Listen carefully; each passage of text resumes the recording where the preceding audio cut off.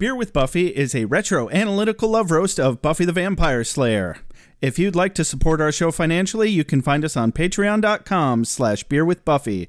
Don't forget to review us on iTunes if you like what you hear. I was told you were coming. The competition is a beautiful thing. We're Slayer's girlfriend, the chosen two. Why should we let him take all the fun? Gosh, I'm feeling chipper. Who's for a root beer? Jeez. I don't like vampires.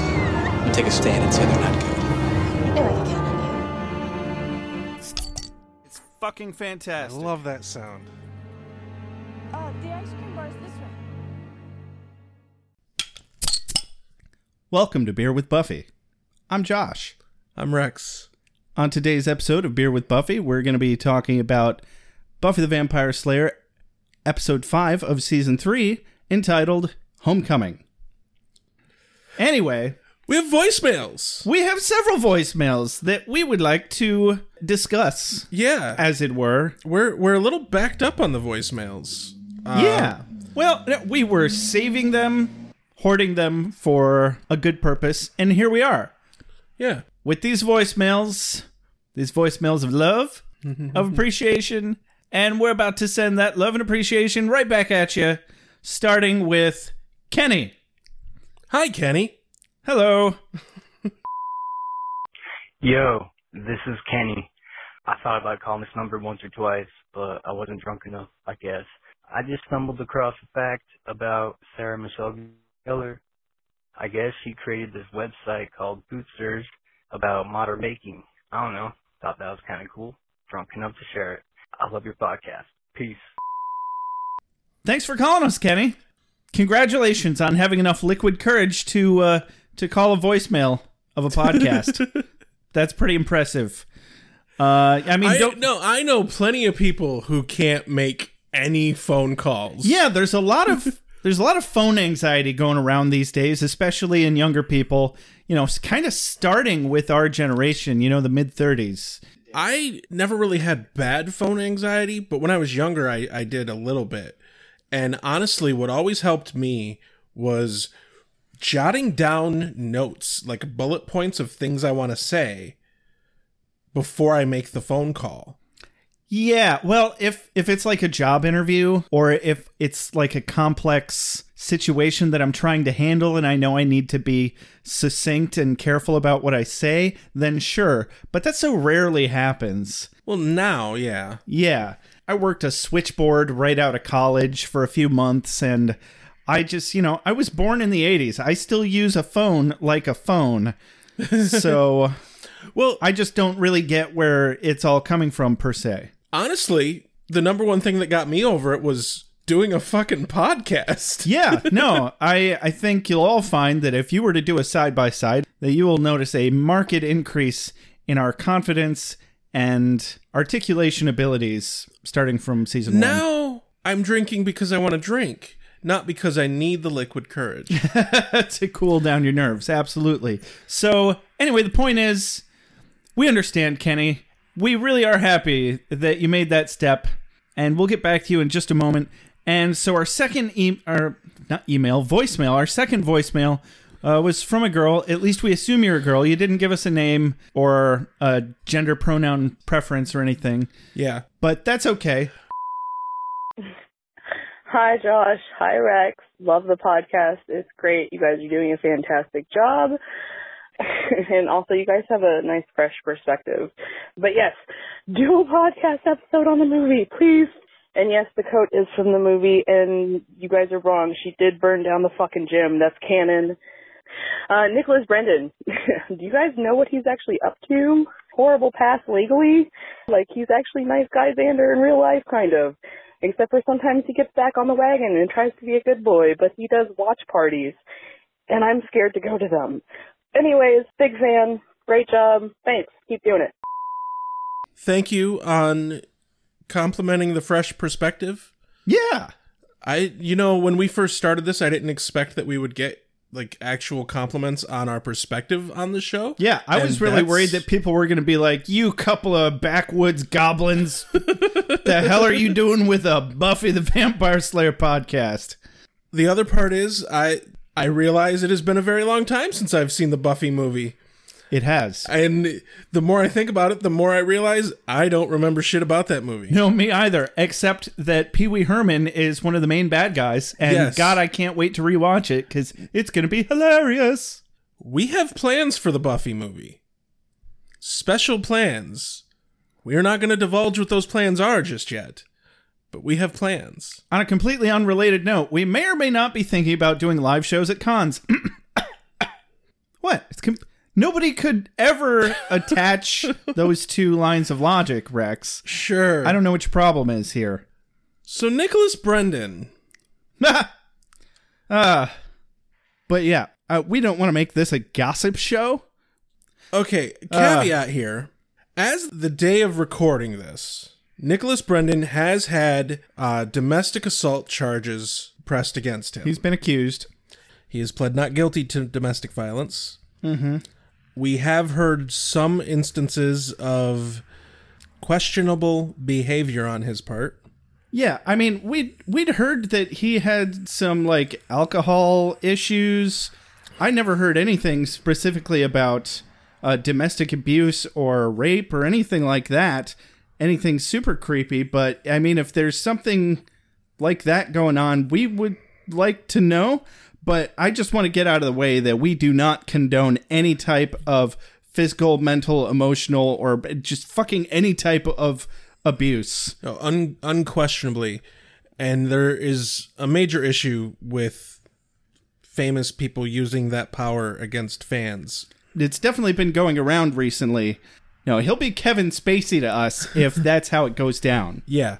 Basically, we just want to make a very clear distinction between any praise that we're giving is based solely on either A, content of the fictional character, or B, content solely of that actor's ability at the time to portray said fictional character. Yes. This is not about bashing real people. Nicholas Brendan has one hell of a colorful history, but there is a lot of weight to that we, as people who just know him as a figure, we have some clickbait information on it. And yeah, we did know that he does watch parties. I honestly didn't really think anything of it. I mean, it's interesting now that you mentioned that you're scared to go to those. Yeah, definitely. I'm curious if are there any articles or cited incidents or witnesses of anything actually bad happening at any of his watch parties? Yeah, we are interested in following this sort of information. We're really focused just on the characters they're portraying and the actors in the moment. So yeah, that's where that is. On a lighter note, Kenny called us again. Yeah. Thanks for calling back, Kenny. You actually called in just a couple hours before we were ready to record. Yeah. So you just made it. You sounded a little less drunk. Yeah. So you must have felt a little bit more confident about your call. Here, let's show them or play it for them. This is Kenny. Again, I just listened to the Hootenanny one, season 3, episode 2, and y'all made fun of Xander for popping his collar up on his jacket and said no one wears it like that. I just want to let you know I wear it like that. So, fuck you guys. Love your podcast. Peace. So, Kenny, you're a collar popper, eh?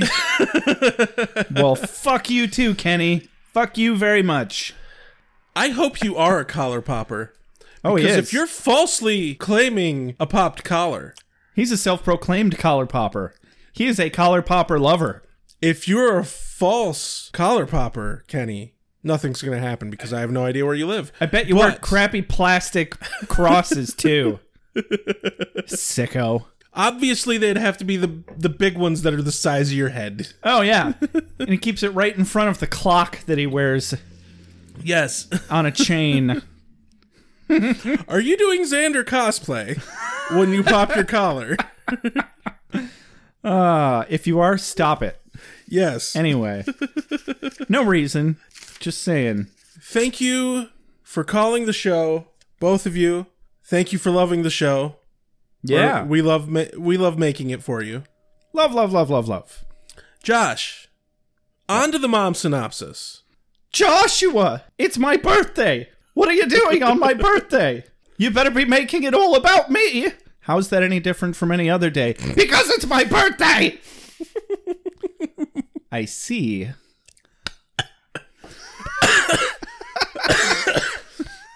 Oh, ow. Beer is a bad substitute for oxygen. I apologize. Continue with the mom synopsis. Joshua! Why are you substituting beer for air? Next thing I know, you're going to be eating Tide Pods. Funny you should mention that. No, I'm just kidding. We never ate Tide Pods. They were off-brand.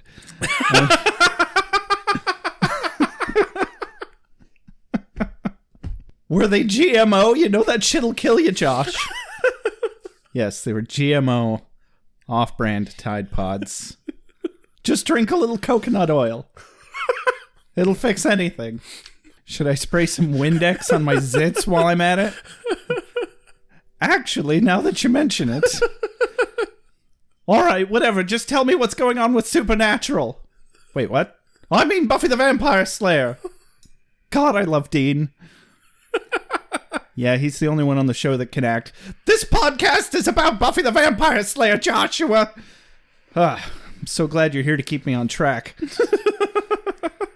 God, I don't know what I'd do with all the years of my life that I didn't live at home. I don't have anything to vent about today, Rex. I figured, given that it was your mom's birthday, you'd have plenty to work from. Happy birthday to you. Keep singing. Happy birthday to you. Did you buy me flowers, Joshua? Well, it's not my birthday. I thought you wanted flowers on my birthday because that's the day that I came out of your hoo-ha. Who? Ha?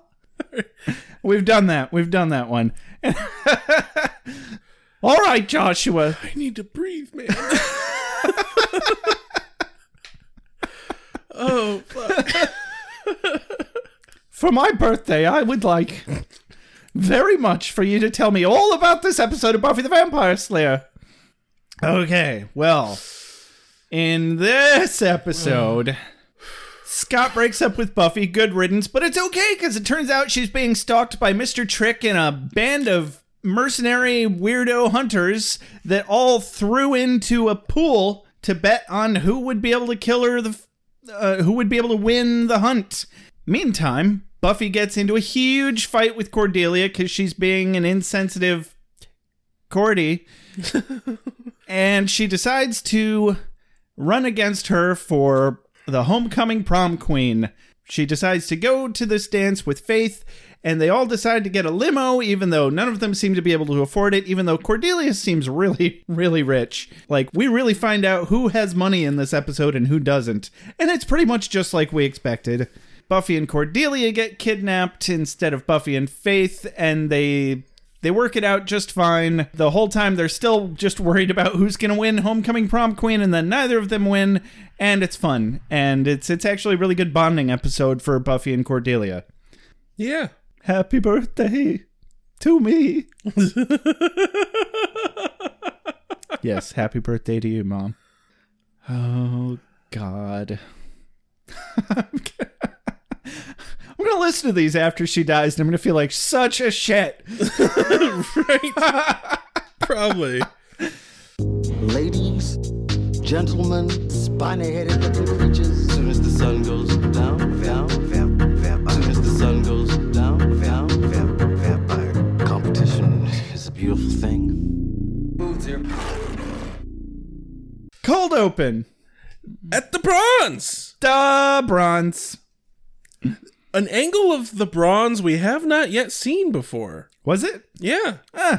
Do regale. From the counter. The camera was sitting where the barista / bartender would be. Huh.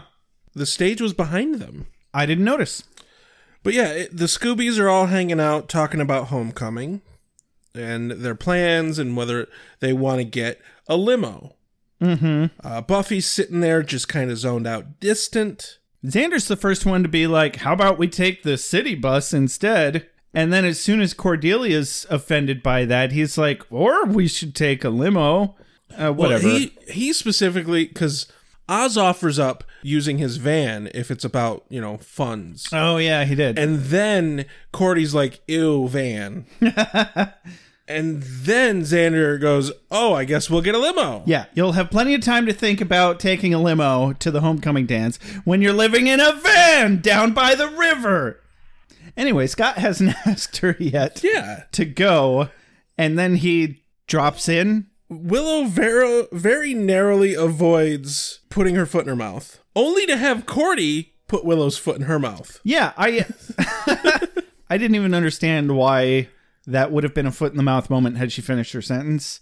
Because the way she was delivering it implied that things were not going well between her and Scott. But then Scott asks her to prom. Yeah, they're like, well, I would if you want to. Oh, okay, if that's what you want to do.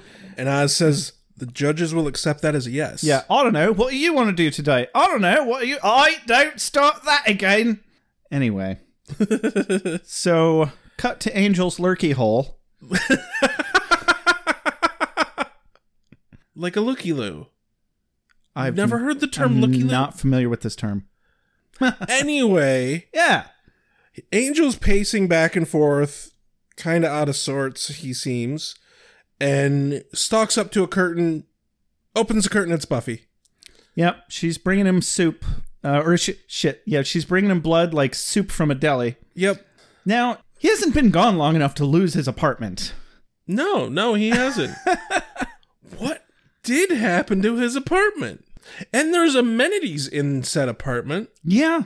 You'd think it would actually be very comforting for him to go back to his apartment. Yeah. But he's just freaking out That's where all his stuff is. In this weird, like, concrete back room construction zone warehouse area. No, it's the manor that was the lair. Oh, he's still back in the lair, Yeah. huh? Okay. I don't know. Maybe he'll feel safer in the lair. This scene isn't shot well enough to really show the actual building he's in. Yeah, it's almost like they lost access to be able to film in the mansion. Maybe. And they just wanted us to think that they were there. I really want to know where she got this blood, though. Because it's in, like you said, a deli, like, soup container, or like the soup container from a Chinese food. Maybe it's from a butcher shop, because I don't think she'd have given him human blood. No, it's got to be like pig's blood or something. Yeah, or cow's blood or whatever, yeah. And I think a butcher shop would give it to you. Yeah. Something like that. They're not going to put it in a... There are actually recipes you can make with blood. Oh, fun. They're mostly gross and disgusting. Yeah, probably. One of them involves clotted blood. It's disgusting. So anyway, he's a bit despondent to pretty much everything she says, except for, I'm involved with someone. Yeah. She also first mentions nobody knows that he is back and better. And she has no intention of telling anyone that he's back. Yeah. Because she doesn't think they would understand. Way to underestimate your friends again. But yeah. Like, she's probably right. They certainly wouldn't accept it without a fight. With everyone's response to her coming back at the beginning of this season, she could tell Giles. She should tell Giles. Yeah. She basically has told Giles. If Giles didn't figure out that there was something weird about that conversation, then that's not my Ripper. Right? I love that phrase. I'm sticking with that. No, it's excellent. That's my Ripper. The other part is, no one knows why he came back, and there could, like, from the Buffy perspective, there could be big things going on as to why the fuck he came back from hell, and maybe someone should ask those questions. That could be indicative of larger problems. Right. Absolutely. Now, granted, this I don't think pans out in any way, shape, or form on the story, but that's kind of like a hellmouthy thing to happen, and maybe you should take note. Yeah. Like, it could be, pretty good excuse for you to run off to a different city and make your own TV show. Yeah. Angel. Yeah. I'm not sure what you'd call it, but... So, Buffy tells him about her boyfriend. She just finishes singing Scott's praises and then cut very dramatically to the school. Where Scott breaks up with her. Yeah, a little bit. Okay, a lot. Quite a lot, really. Yeah. Because apparently she's too distracted and boring now. I think he's just a dick face, has been all along, and I kind of called it. I never liked him. Under no circumstances does getting to know someone reaffirm 100% your first impressions of that person. The person you get to know over time is different from the person you first thought you were meeting. Almost always. That's because people are fucking complicated. Yeah. More importantly, he fucking knows she went through some shit. Oh, yeah. He's being a total dick here. Yeah, completely. And, I mean, my theory is, spoiler alert, we see him at the dance later with another girl. I think he saw that this other girl was interested, and he asked her to the dance, and that's why he hadn't asked Buffy. Yeah. He was planning on breaking up with her, and then he got pinned down about it. Yeah, I think you're right on there. He's a player. He's a womanizer. He's a piece of shit. Fuck you, Scott, you fictional character bastard. And right in this moment, in pure Buffy sadness, some random dudes are spying on her from a van. Yeah, they're really loving the dramatic zoom outs and cuts and swipes with this episode. So we get a big, fancy, dramatic zoom out. It's actually pretty impressive how they did this shot. I don't know that much about camera work. Yeah, I have no idea. Or After Effects, so I assume they were probably zoomed in and then just did a really fast zoom out with, one of those turny things you put on the camera lens. The lens? Is it a scope? Telescope. Telescopic lens. Telescopic lens. There it is. We know what we're talking about, guys. We're good at this. Dig this. Dig this. Sorry you had to wait. Fire, beheading. Hurry up, sweet dreams. Sunlight. Hurry up, sweet dreams. Cold water. Usual. Oh yeah. I hit him. With what? A desk. So they do this really fancy, dramatic, long zoom out, and it goes right into the viewfinder of the binoculars that this random dude in a creepy van down by the river. Okay, he's not really down by the river. He's actually just on the street. I'm positive free candy was spray painted on the other side of that van. They hook up the camera feed of watching Buffy to a fucking modem with a cell phone. Oh my god. Well, so I thought it was pretty impressive that they were able to plug the binoculars into a data feed that put the viewfinder on a monitor, but then they lost me when that monitor was plugged into a crappy flip cell phone that had old school dial-up modem sound effects that gave it a live stream feed to a data control center. Yeah. That was some bullshit. There's no fucking way. Not in a million years. This is less plausible than the episode with the robot predator dude who and they had the live camera feed over the internet. Well, no, that at least could have been a hardwire. This is through a fucking cell phone. Oh yeah, fair enough. And also, it's can you do dial-up modem shit with a cell phone? Yes, you could. Okay, you could back then. All right. And then we go to the opening sequence. Sure. I thought Mr. Trick was supposed to be the technophile. Yeah, I don't know. And then they brought in this old dude who's all like, I'm the future. It's like, dude, you're the future of this community's bingo game. That's about it. Granted, they didn't establish whether or not he's a vampire or some other sort of demon or monster. It's safe to assume that he was. They probably had to coach the actor into how to look like he's using a computer. I think that guy won a contest and they needed a role to put him in. I've seen him before. Yeah? Small bit parts, TV movies, that sort of thing, probably. But okay. He looked familiar for some reason. Fine. Anyway, after the opening sequence, we go to the mayor's office. We get to meet the mayor. Finally meeting the mayor. He's kind of annoying. Yeah. I don't like him. I don't like this villain. What are we going to do? Mayor of Sunnydale, we meet the mayor and his aide, Alan.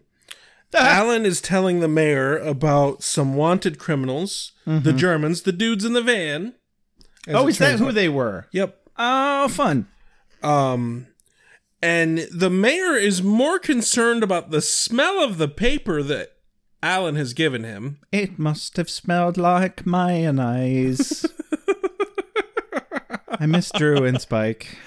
Me too. I really do. But yeah, the mayor gives this whole spiel about Alan's hands not being clean enough. And because his dear mother said cleanliness is next to godliness, and I believed her. She never caught a cold. I would be terrified of him as well if I were Alan. Yeah. Because he's definitely that kind of emotionally abusive, power-hungry psychopath. So nice, he's obviously unhinged. Yes. Got one of those people at my work. Right? He tells Alan to put these two guys under surveillance. Yep. He wants to know if any other colorful characters have come to town, which I find a bit racist, as he has Mr. Trick arrested later. So, back to the school. For picture day. Whoever was taking Xander's picture was not paying attention at all. And whoever was taking his picture should have slapped him. Because Xander's picture is the skeeziest fucking expression I've ever seen. It wasn't any worse than Cordelia's smile. Dude, Xander's head was cocked to the side, slightly angled, and it looked like he was auditioning for The Mask. I mean, that's a good look for him. I don't see what the problem is. It's skeezy looking. Okay. Anyway, and Willow has a really nice smile, and then they take too long to snap the picture, and they end up getting her going, what? And Oz's picture is just blank expression. Yeah, very stoic. Definitely stoic for Oz. Even for Oz. Yeah.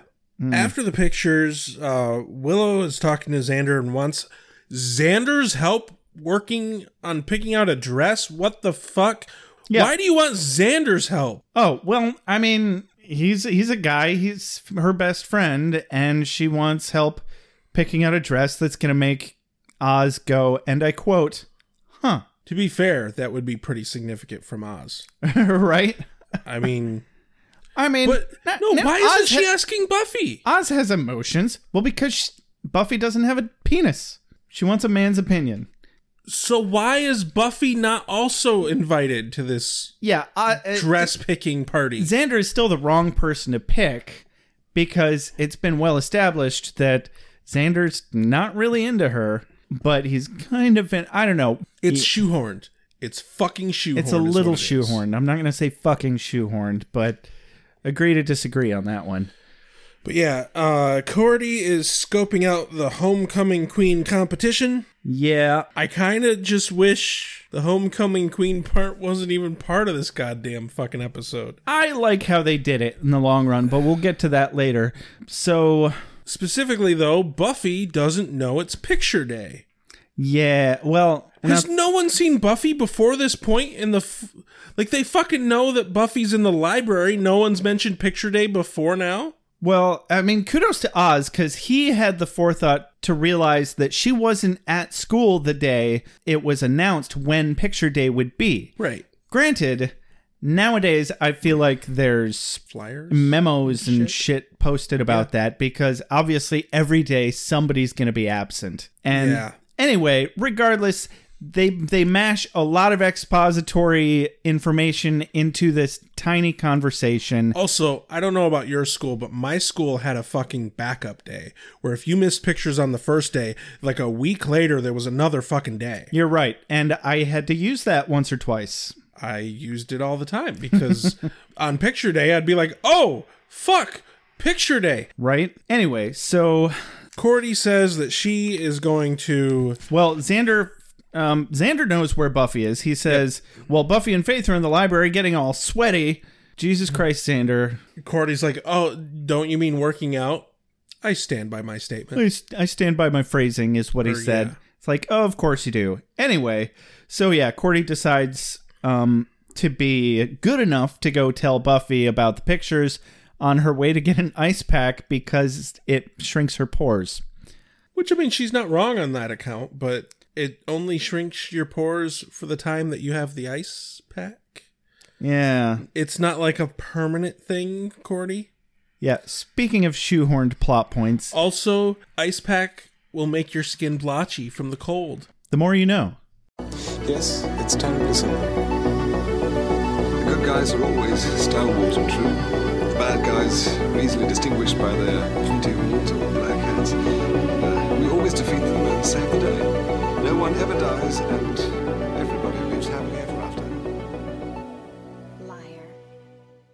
So we go to the library, where Buffy has some quality rage going on. I bet that Giles is super fucking thrilled that Faith is here for them to train together. Yeah, I don't see why not. No, because he doesn't have to suit up and get his ass kicked all the fucking time. Right? I mean, I feel like he stopped doing that a while ago anyway, because he realized it was fucking worthless. I mean, there's fighting dummies for that anyway. And yeah. That's what punching bags are for. Anyway, so Faith praises Buffy's strength and attributes it to her being broken up with and says, you should get broken up with more often, which is a little funny, but also a bit insensitive. Meh.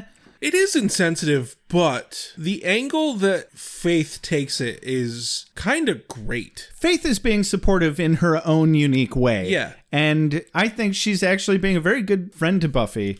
Yeah. Because her whole mentality is, you know what? Fuck that guy. Yeah. And that's exactly how she should be. Yeah, it was out of nowhere and for no good reason, which tells me that his interest in her was superficial at best to begin with. Yep. So whatever. Anyway, Faith suggests that she come with Buffy to the dance because Buffy already has the tickets. I'm not sure how I feel about her suggestion that they find a couple of studs to use. I mean, I can get on board as long as the guys are sufficiently douchey. But even still, I just don't like that mentality of, hey, let's use people to make us feel better. Right. That's fucked up. I don't like that. That is. Faith is still a flawed character. More supportive than we may have realized she would be, but she's still Faith. Yeah. And then outside the library, Cordy completely fails to tell Buffy about the photo day. For no good fucking reason. Like, she has to... Fuck. She already had her head poked through the door. Right. But she has to schmooze. I can't say that word properly. Schmooze. Schmooze. Yeah, I mean, you pretty much said it. Okay, she has to schmooze with the fucking people. I didn't write down their names, but she's like, hey, you don't call, you don't write. Yeah, some fucking guy that walks by is more important to her. Like, she's better friends with Buffy at this point than that. Yeah. Come on. I didn't buy it. Another shoehorned plot hole moment.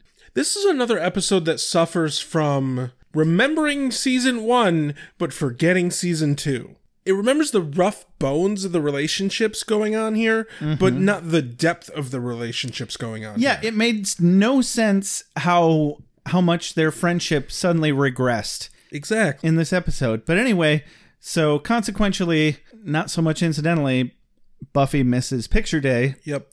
And then we go to the promenade. Yeah, Buffy's trying to get a teacher recommendation. This is apparently her favorite teacher, even though I don't recognize her. Did you? Nope. Okay. Anyway, I didn't really get any quotes from this, but the teacher doesn't remember her at all. No. She's like, were you absent a lot? And I mean, she probably was. Oh, yeah.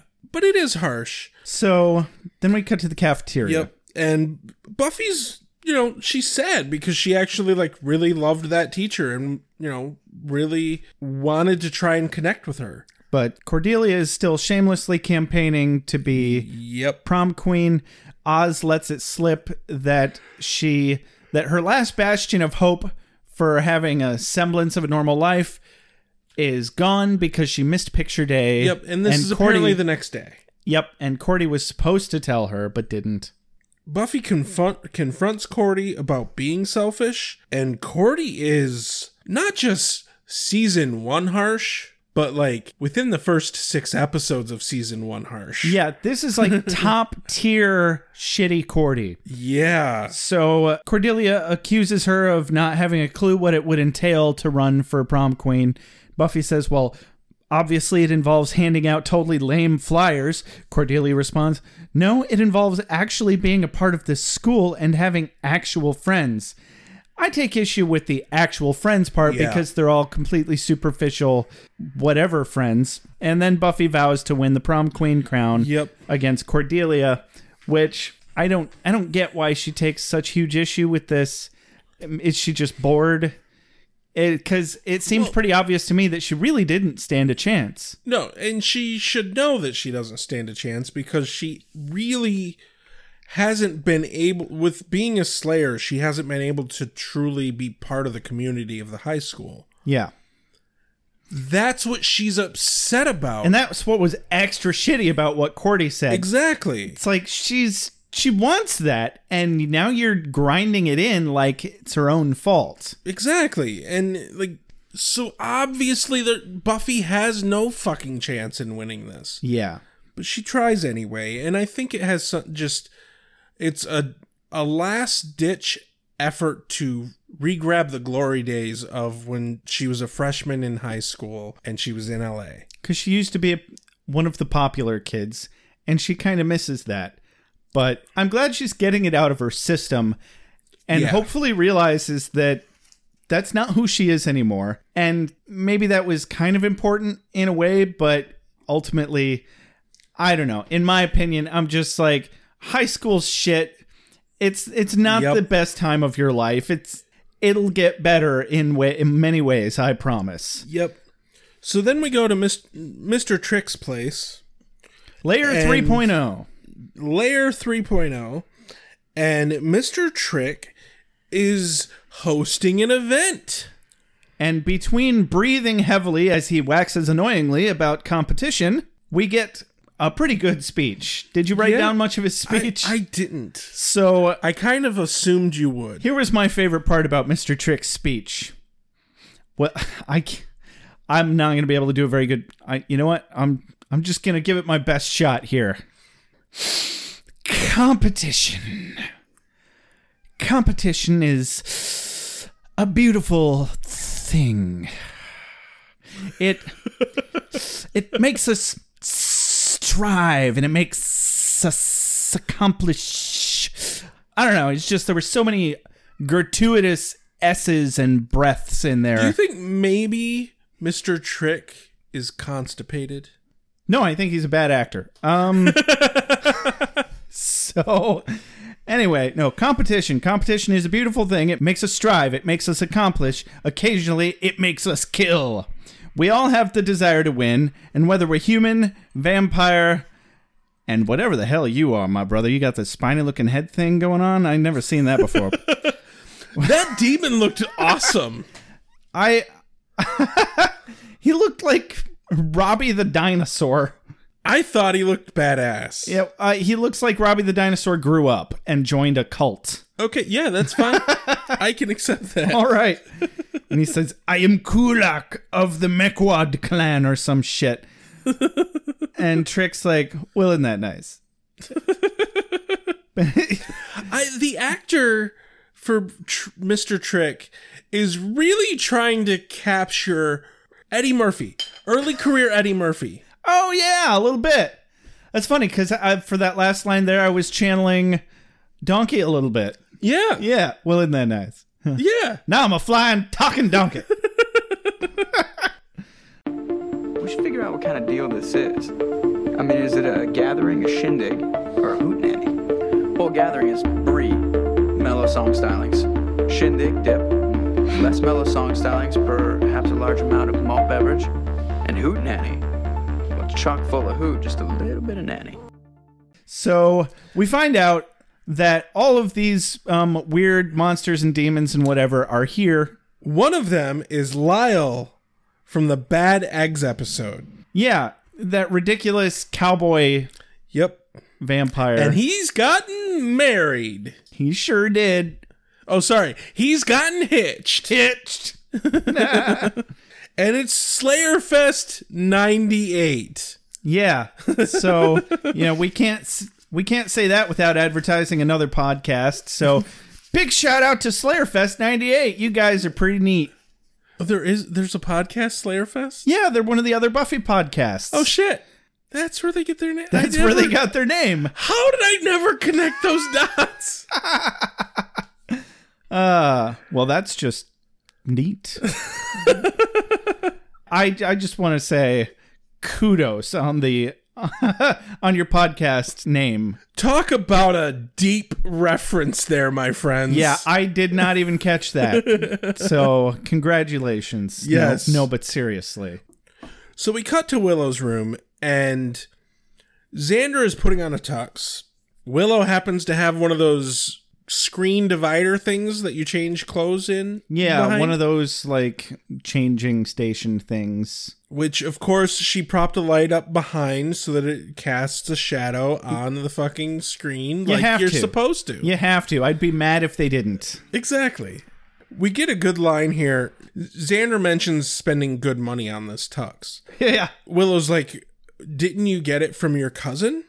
Well, they're the only relations with money, and they shun us, as they should. I agree, but not for the reasons that he means. Exactly. Like, they should shun you because you're a shithead, not because you don't have money. I also liked Willow's line just before that. She says, it's my first big dance, you know, where there's a boy and a band, and it's not just me alone in my bedroom pretending there's a boy in a band. Yeah.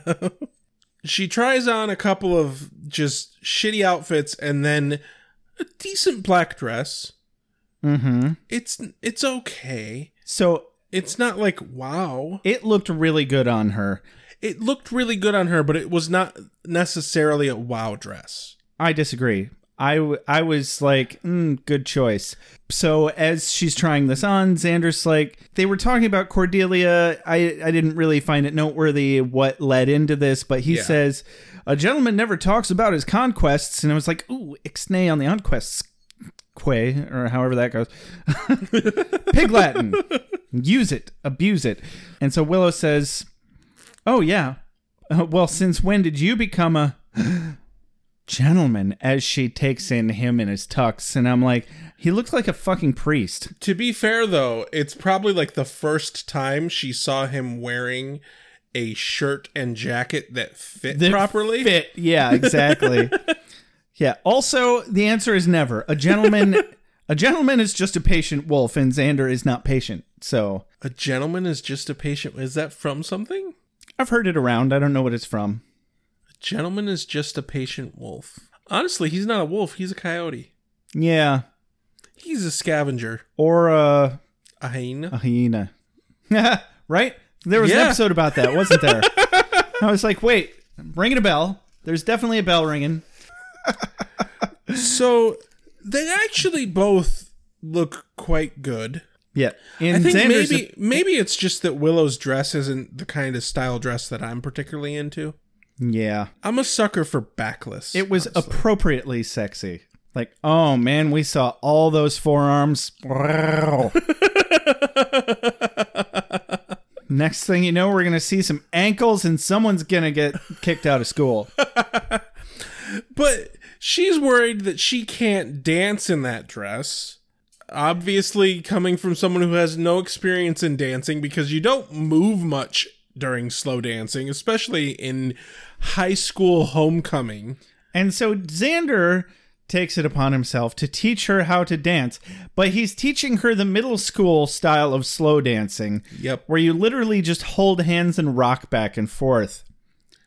Yeah, no rotation. None. No side to side. Yeah. No step movement or anything. Uh-huh. It's an extended hug. So yeah, they start dancing. And then they start kissing. Then they make out. What? I was like, God damn it! The fuck?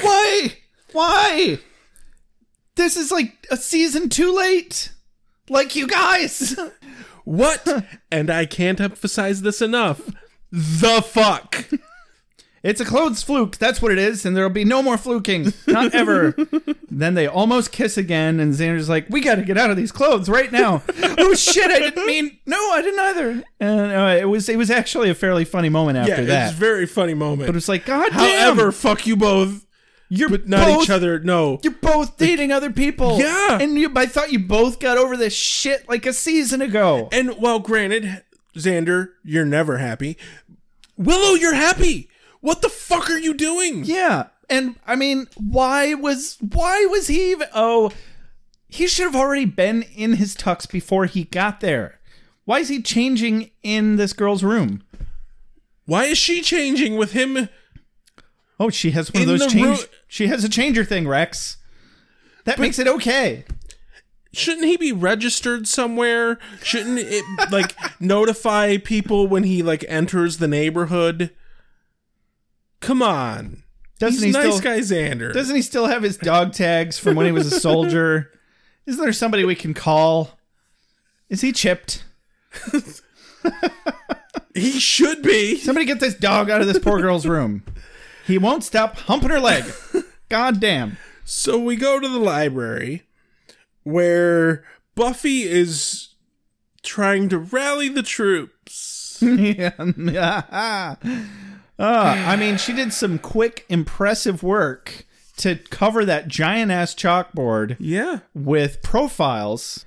And she's like, so this is the competition. Cordelia is my only real competition. Who's with me? Yar. I paused it and looked at the list of shit on the board. Oh. And there is a little bit that made me laugh. Brie, the cheese, is listed under a weakness for Cordy. Also, Xander is listed under a weakness for Cordy. And Xander is in the room. He's in the room. But the Brie made me laugh because the Brie is a it's a reference to the Hootenanny episode. Yeah. And that cracked me the fuck up.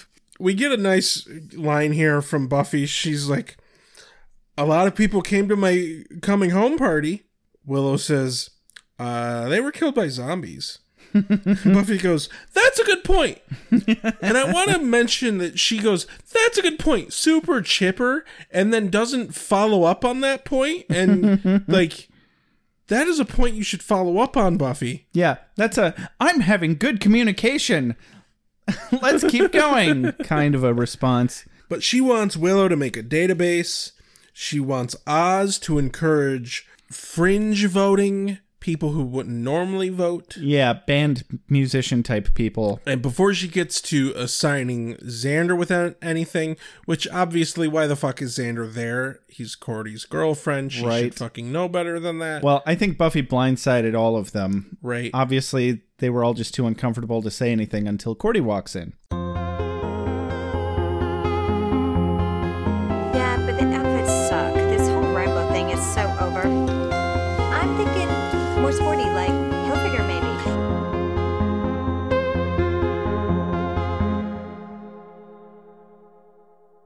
The jobs that Buffy was assigning to the Scoobies, Cordy has already given them, and they're already doing it for Cordy. Xander, I understand. Willow, I understand to the extent that maybe she started helping Cordy before Buffy entered the race. That is the only way that I understand Willow's reasoning for leaving Buffy's campaign. Right. But I feel like she should have just said, hey, sorry, Cordy, good luck. Yeah, unquestionably. And Oz would have stayed because, as he says, as Willow goes, so does my nation. Yeah. That's because Oz is an upstanding dude, unlike the other fucking people in this fucking room. Agreed. Everybody else is pretty petty. And so the Scoobies bail on Buffy. Yeah, and so Giles walks in, he's like, well, that's a lot of fuss for a little title. Buffy says, well, you know, it's no fun if you don't try your best, as long as fun is still in the mix. Sure, it's not like anyone takes it that seriously, as she shatters a bottle single-handedly with perfect comedic timing. Yeah. Yeah, it was pretty nice. So, cut to a campaign montage. Yeah! Gotta have a montage! I'm a big fan of the montage, by the way. I don't know if you knew this about me. I did not. Do go on. I wish that I had the means to film myself training. Sure. Just so that someday I could cut together my own montage. I'm also a firm believer that the montage would be the greatest superpower. It would. Like, your power is you can montage. So no matter what the situation, you can be like, I can prepare for that. And then you enact the montage and then you're ready. Yeah, within moments. Yeah. You get to do all that work, or you get to bypass all that work. Yeah. For just a couple of moments of looking at the camera like you're constipated. I postulate that the montage is the 80s equivalent of the Matrix downloading information and shit into your brain. Ooh. But more entertaining than just cocking your head to the side and going, eh. Hey, that was groundbreaking at the time. It was. I was like, oh, I wish I could do that. I know Kung Fu. Do you, Keanu Reeves? Do you? He might actually. I think he does. He probably does, actually. I decided if I ever became religious, I would worship Keanu Reeves. I'm down with that. So if you better than every other religion. If you want to join us in creating a cult around Keanu Reeves, give us a call at 269-743-0783. I appreciate that we have gotten people who have actually called, and that's awesome. But we have not gotten very many people calling about specific things that we have brought up. About the things that I say to call us about. That's because the things I say to call us about are fucking ridiculous. That's Fred's job. You're fucking it up, Fred. Get on it, Fred. Jesus Christ. Stop worshiping him, by the way. Worship Keanu Reeves instead. After the montage. Or worship Jesus. That's fine. So we're cutting back and forth between Slayerfest 98 participants, and it's mainly just Buffy giving out a lot of chocolate cupcakes to these high schoolers who are apparently kindergartners. Which, by the way, those cupcakes looked fucking awesome. They were the size of large muffins. This montage told me one thing, that if I didn't already feel like this was a completely petty first world problems kind of dispute between 8-year-olds, this really nailed it down. Sunnydale High has not implemented any rules about selling your vote. No, not even a little. What are these people learning about politics other than how to do them correctly? So much so that Cordy legitimately gave Jonathan a straight just $6. Straight up bribe. So we're in a classroom where Willow's like berating herself because she feels guilty for helping Cordelia, as she should. And she says, "No, I'm not a friend. I'm a rabid dog who should be shot. But there are forces at work here, dark, incomprehensible forces." And Buffy says, "And I'm sure they're more important than all we've been through together, or the number of times I've saved your life." And she's just being so shittily, openly manipulative here of her best friend. Like, there's a lot of shittiness going on around you, Buffy. It's funny, but it's also really mean. Yeah. She guilts Willow into helping her and allowing her to look at the database that Willow made up for Cordy. So they're already buying people's votes, and now she wants to cheat by looking at the competition's data. Yep. There's a quick shot from the van down by the river. Oh, right. Establishing that the German twins are overhearing their travel plans, which is important later. Yep. Then we're in the hallway. Buffy's schmoozing Jonathan. And Buffy runs into Cordy. Buffy calls out Cordelia on giving out money. Yep. And I'm like, wow, I was already like, wow, they're spending money on flyers for this? That seems a little heavy-handed. But then they're literally buying off individual votes. Yeah. That's too much. I'm like, oh my God, I miss the 90s when apparently $6 could buy you so many cupcakes that you don't even care about free cupcakes anymore. I'm like, come on, Jonathan. You don't come from a rich family. Well, maybe. His dad could be like a coder or something. They live in California. Yeah, probably in Silicon Valley or something. Anyway, so Cordelia says, "Is that any more tacky than your I'm deep but shy campaign posters?" And perfectly, Buffy responds, "Yes. Yes, it is." And Buffy's not wrong. No, she's not. She mirrored my thoughts perfectly. So Cordy says, I don't see why your pathetic need to recapture your glory days gives you the right to splinter my vote. Buffy says, how can you... These are actual quotes of the day now. Buffy says, how can you think it's okay to talk to people like this? Do you have parents? Cordelia, yeah, 2 of them. Unlike some people, boom! Shots fucking fired. Oh, man. That's the moment right there where it got out of fucking hand. Yes. That is not okay. So Buffy says, your brain isn't even connected to your mouth, is it? Argue. Cordelia calls Buffy a crazy freak. Buffy calls Cordelia a vapid whore. Cordy goes to walk off and like puts her hand on Buffy. Oh, yeah. And Buffy grabs Cordy's hand and is like, don't fucking touch me. Yeah, she's that. And she has I'm going to put your head so far up your ass, your head comes out your own mouth. Yeah. Like, you don't fuck with the Slayer like that. No, you do not lay hands. You'll be inside out on the Slayer. Unless you're jonesing for a trip to Pretzel Town. And then they start the name calling. I want to be a pretzel butt. Pretzel butt. That's right. Oh, the image just popped in my head. I was avoiding that image till then. Excuse me, Mrs. Pretzel Butt.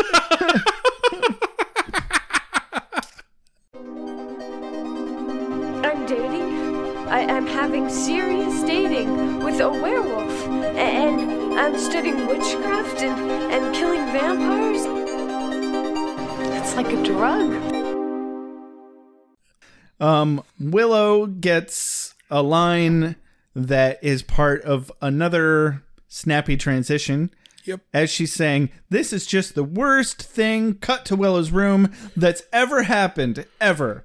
And here's the problem, though. She's talking about Buffy and Cordy, and Xander is talking about Willow and Xander. Yeah, so we don't quite get the double conversation here, but they toy with the idea of it for a second. They do. Because it starts out with Willow talking about the Buffy Cordelia situation, and Xander's talking about him and Willow, and then later it switches where Willow's talking about them and Xander's talking about Buffy and Cordelia, blah. None of the information that they have is particularly helpful. Yeah, they're like, oh no, what are we going to do? And I'm like, nothing, Willow. You're going to do abso-fucking-lutely nothing. You're going to keep dating Oz. You're going to fucking marry him. You're going to have a bunch of fucking kids and live with him for the rest of your life and love him and never tell him. You're going to lie. You're going to lie to Oz for the rest of your life. Or tell him. You know, it'd probably be fine if you told him. He'd probably even be cool with it. He'd be like, I understand. He's your best friend. You know, we're kids and teenagers and emotions happen because he's cool like that. But other than that, you're going to do fucking nothing. You're not going to fuck Xander. You're not going to kiss Xander. You're not going to date Xander. You're going to walk away. You're going to walk the fuck away. That's what you're going to do, Willow. So how's your day, Rex? And she doesn't do any of that. Oh, well, fuck. So we're drinking Bel Air Brown today by Shorts Brewery. I actually talked to a rep from Shorts Brewery. Really? Yeah. We're not being sponsored by them or anything, but it just reminded me. Anyway. So, cut to homecoming night. The Scoobies pulled a fast one on Buffy and Cordy. Oh, boy, they sure did. They hired the limo, and the only 2 people in the limo are Buffy and Cordy, and there's a note saying, hey, work your shit out. I still think it's massive overkill getting a limo for a 2-block walk. Yeah, it is definitely overkill. Like, okay, good execution, but it cost you a limo. Yeah. I mean, I guess that does properly illustrate the depth of importance that they work out their shit. Yeah. But it doesn't work so well because they immediately start fucking bickering about the goddamn corsages. Yeah, they establish that this limo is being driven by one of the German twins. So they think that Cordelia is Faith. Right. Neither of them noticed that this ride took way longer than it should have, and that they're out in the middle of fucking nowhere now. And even still, they did nothing but bicker the whole time. Yep. And so they get to nowhere. And they're still bickering about the corsages. they're bickering for a moment outside the limo, and then they're like, oh, wait, where the fuck are we? Well, this is problematic at best. And we see a fucking old school CRT television. Yeah. With a VHS player. Hooked up to a car battery. I was like, where are they getting power? Oh, there's a car battery. And a big sign that says play me. They still would have needed some sort of adapter or modulator or something to keep that from making the TV fry. Not an easy setup. Not an easy setup. But it was a brief moment, and I'll take their word for it that it worked. Sure. The video we see is Mr. Trick explaining what Slayerfest is. This is when we find out that they have mistaken Cordy for Faith. Mm-hmm. Then the message self-destructs as the TV blows up. Oh, I just assumed it blew up because it was a chintzy setup. Anyway. I mean, little column A, little column B. Or that it had been shot by somebody That's hunting what my them. assumption was, that it had been shot. That makes more sense. Cut real quick to Homecoming. Oz is on stage. Xander and Willow are super mopey. Faith is being Faith. Faith was the only one that wasn't being really obnoxiously annoying. Right. Okay, Giles. Giles was hilarious here. Yes. I thought they were going to do more with this. I haven't brought up a quote of the day yet. Okay. This is one of them. You want Giles? I want this one. Damn it. He rushes up and he says, "We have to find Buffy. Something terrible has happened." Just kidding. I thought I'd give you a scare. Are those finger sandwiches? The look on his face. He said, "Oh, those finger sandwiches." He spins around and he's like, "I need some fucking finger sandwiches." Well, Giles, were you high? I think he was high. Maybe he confiscated some weed previously that day. Some weed and a skateboard. Come on, Ripper? That's smoked pot. That's my Ripper right there. Some Ripper Reefer.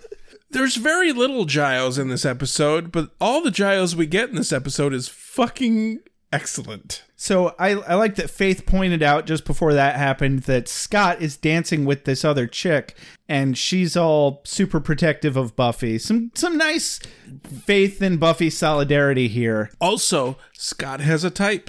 Yeah. She was definitely the same build and type. Same build, roughly same height, and blonde. Yep. He needs somebody normal and not complicated because... Yep. Yeah. So cut back to the woods. Yep. Buffy triggers a bear trap and manages to step out of it. I couldn't tell if she did it on purpose or if it was reflexes. Well, Cordy noticed it and says, "Look out," first. And then she pulls her leg out. And then a dude steps out with a gun, and she picks the bear trap up and throws it at him. Yeah, she hucks this triggered bear trap at him. I couldn't figure out. He ends up with the bear trap on his leg. He gets hit with the bear trap that she throws, and he steps backwards into a second bear trap. I rewatched it 4 fucking times. All right, well, I'm glad you did, because I was ready to be like, man, that's some Slayer magic right there. Not the same bear trap. So they use this moment as leverage to get information out of this guy on the other people that are hunting them. This dude has not been trained to withstand any level of torture whatsoever. He's probably one of those big game hunters that pays $1 million to go into a preserve. He's like that werewolf hunter. Yeah. I thought it was the werewolf hunter. Honestly, for just a moment, right? I think it might have supposed to have been the same character. Possibly. Because they brought back Lyle. But yeah, the dude explains there's Lyle and his wife, and then there's the 2 Germans and some spiny dude. And he tells her what weapons they all have, and we transition back to the dance we see Robbie the dinosaur's knives fly into a tree while he's got terrible aim. Because the only reason I can imagine that he would throw the knives at the tree would be to intimidate them, but in this kind of a moment, you're not going for intimidation, you're going for a kill shot. Right. So that was really dumb. Yeah. Maybe he only discovered last week that he could grow these spiny things. And spawn them out of his arms. I hope he drinks milk. A lot. You'd need a lot of calcium to generate those things, unless he picks them up and puts them back later. And they say young people don't learn anything in high school nowadays, but I've learned to be afraid.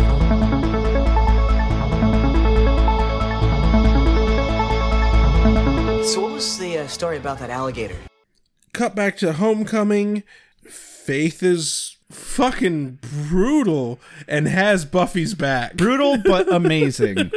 Did you write down what she actually said? I did. She's excellent. She's such a shitty person. And Jimmy Crackcorn, I don't give a shit. Right. Because...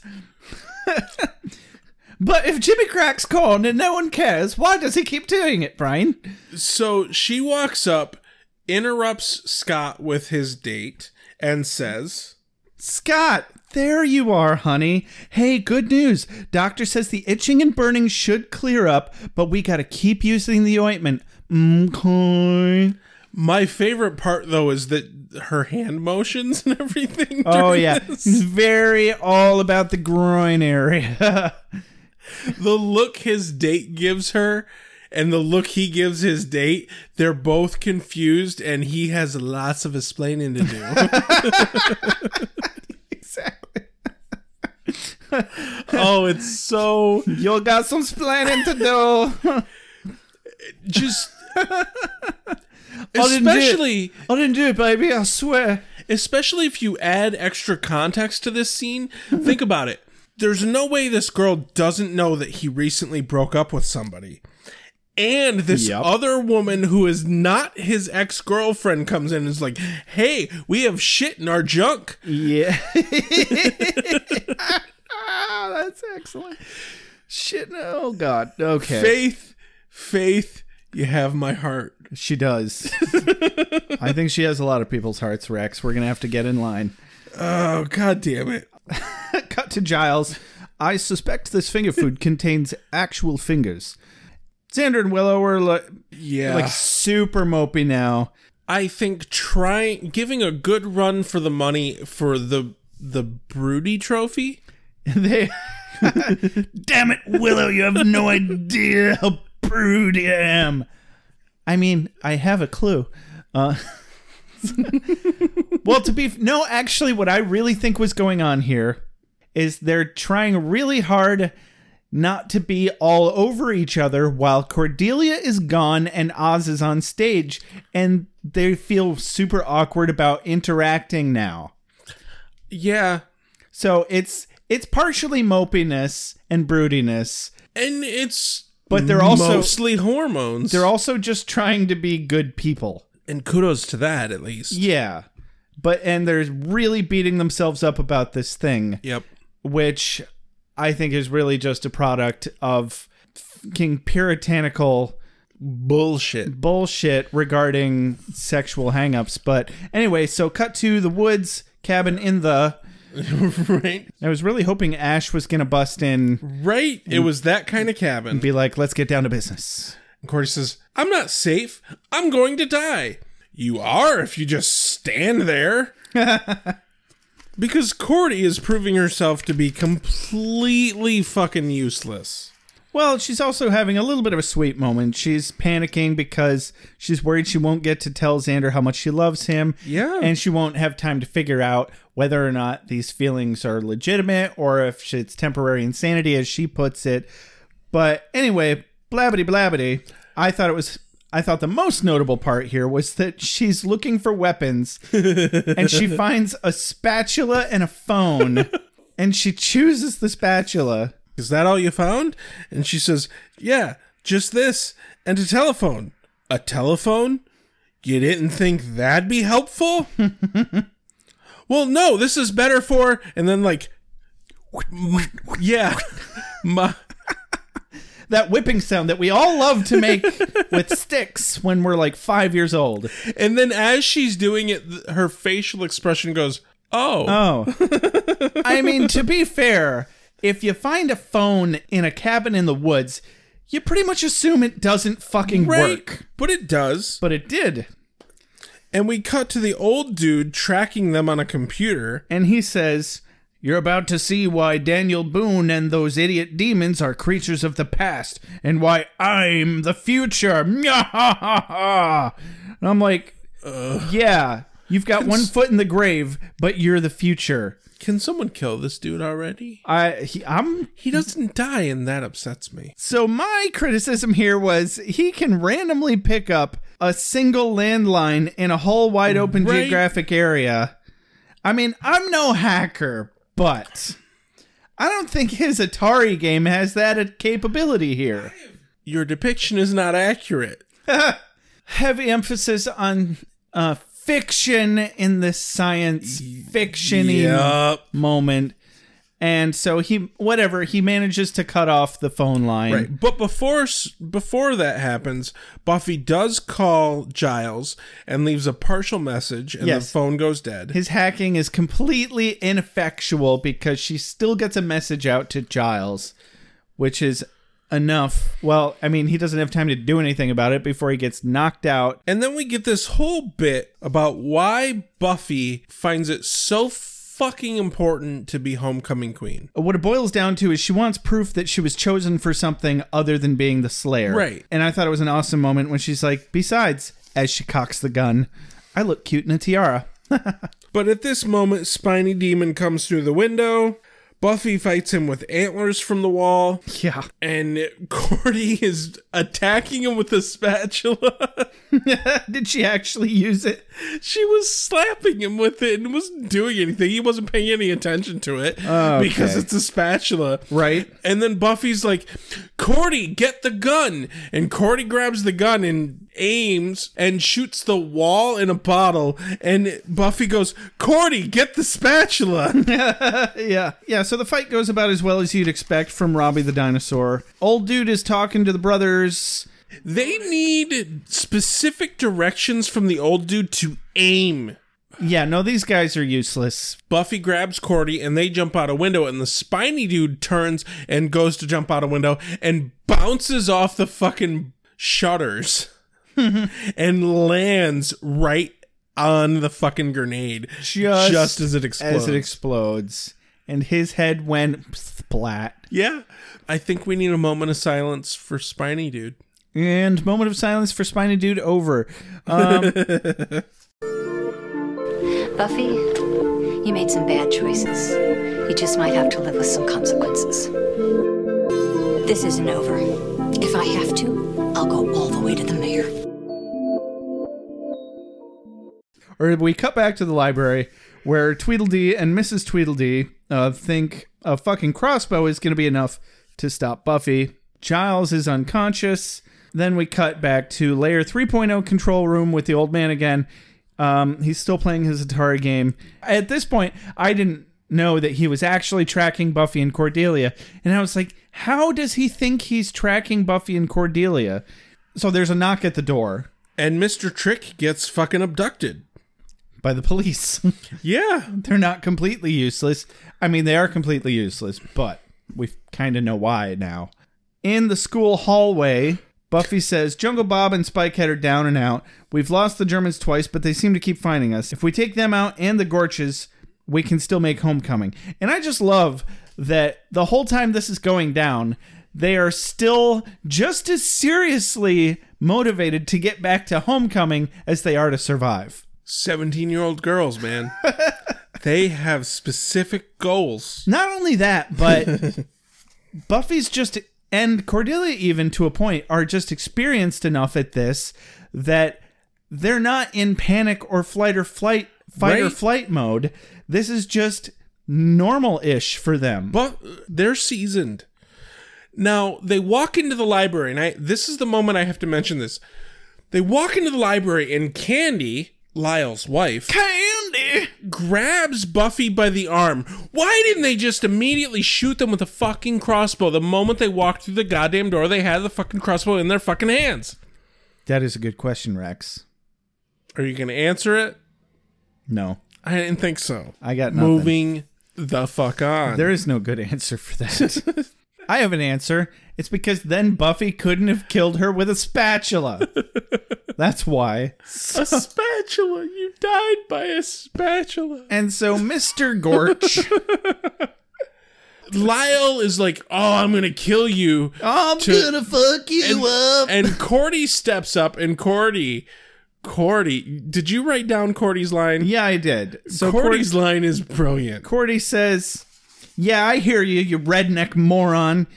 You got a dress that goes with that hat? He's like, I'm gonna, and she's like, you're gonna what? And this was brilliant because Buffy was pseudo unconscious. Yeah. Because she got whacked in the face super hard by Candy just before she took out Candy. Yep. So Cordelia had her wits the fuck about her, and she knew that her only chance was intimidation. And knowing that he thought that she was a slayer, she had an ace in the hole.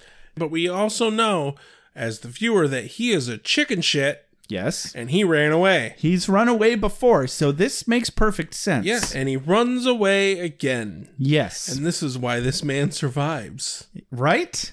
Yeah. I don't remember if he comes back again or not. He doesn't. And now, oh, that's unfortunate. I was going to say I kind of hope he does. So they realize really quickly that the Germans are still after them. Yep. And they're like, well, hey, we got these free corsages. And Giles is like, they didn't give you free corsages. And they're like, shit, we're being tracked. So Buffy rigs up a wet toilet paper trap for when the Germans break in. She murders them with spitballs. He directs them to kill Buffy and Cordy, but it's not Buffy and Cordy. She lures them into a classroom. Yep. She whips the things at their backs, and so they get instructions to shoot in each other's direction through a wall and simultaneously take each other out. And they're both the kind of dumbasses that the moment they're shot, they continue to choose to hold the trigger. Yeah. It's ridiculous. Well, isn't that special? So in the mayor's office, real quick, blah, blah, blah, the mayor's recruiting Mr. Trick. I rather enjoyed both of their characters and the way they interacted to the dance. Cordy and Buffy come up. They look like shit. Xander's like, my God, what did you do to each other? Buffy says, long story. Cordy says, got hunted. Apparently not that long. Tell you one thing, though, you don't want to mess with Cordelia. Xander's like, mm-hmm. He fucking knows.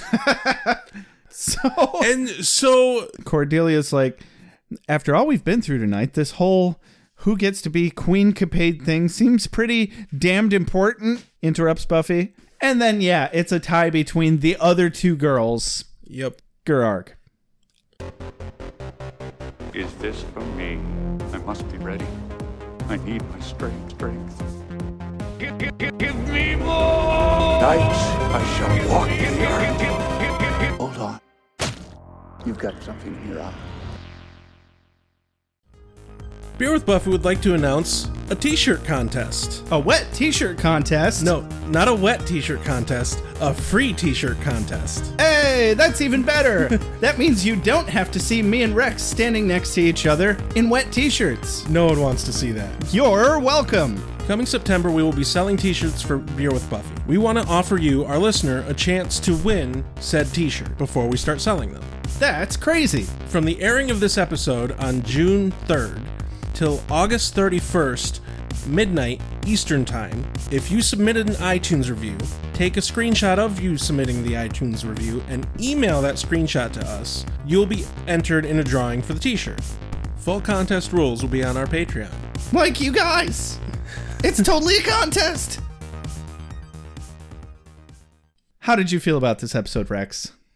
I think I'm mad at the story. I couldn't believe that it took as long as it did for Buffy to know that anything was wrong.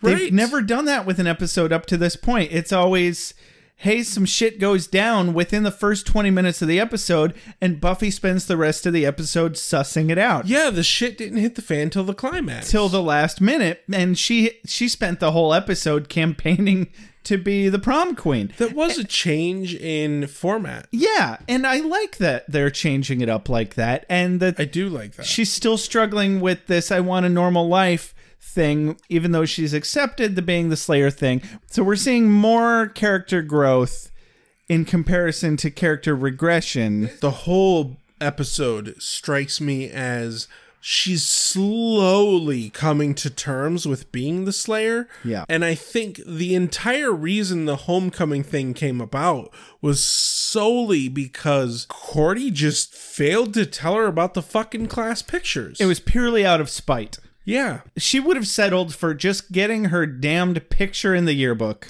Exactly. And Cordy had to fucking ruin it. And the only reason she gave any shits whatsoever about the homecoming was Cordy gave shits about the homecoming. Yes, and she wanted her revenge. It was petty, but I understand. Yeah. Yeah. And especially, like, I can still be that petty sometimes. Oh, fuck yeah. And as a teenager, dear God, yes. There's nothing but petty in your brain at that age. Yeah, absolutely. So what's your quote of the day? My quote of the day is, Giles, we have to find Buffy. Something terrible has happened. Just kidding. Thought I'd give you a scare. Are those finger sandwiches? I love that you picked a quote that I brought up. I was partially just being spiteful because I was mad I didn't get to read it. So that's fine. Yeah. You can reread this one because I failed to write it down. Not the whole speech that Mr. Trick gives about Slayerfest. Oh, yeah. But just the spiny dude part. Sure. So you're choosing Mr. Trick's line where he says, we all have the desire to win, and whether we're human, vampire, and whatever the hell you are, my brother, you got some spiny looking head thing going on. I've never seen that before. Yes, that one. Yeah, that one. I thought that was a pretty good quote. Yeah. There it is. So this has been Beer with Buffy. Find us on iTunes. Give us a review, especially if you want to win that t-shirt. T-shirt.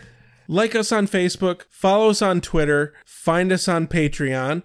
Patreon.com/beerwithbuffy. A special thank you to Benjamin Alexander for our opening and closing music. Thank you to Reggie Page for our transition music. As always, this has been Beer with Buffy. I'm Rex. I'm Josh. Have a good night.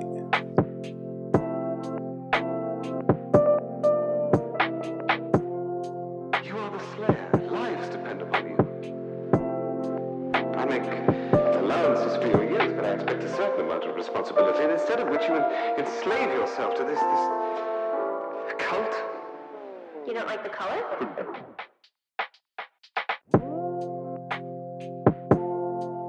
You have a sacred birthright. You were chosen to destroy vampires, not to wave pom-poms at people. Why can't you people just leave me alone? You are the Slayer.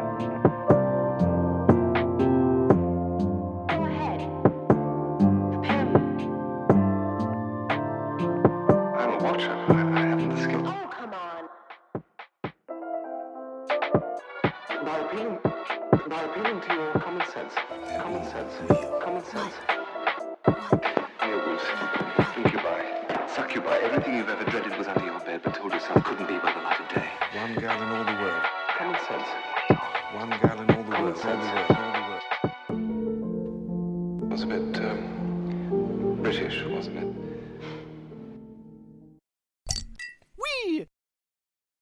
Wait, what have we done? Why are we watching this?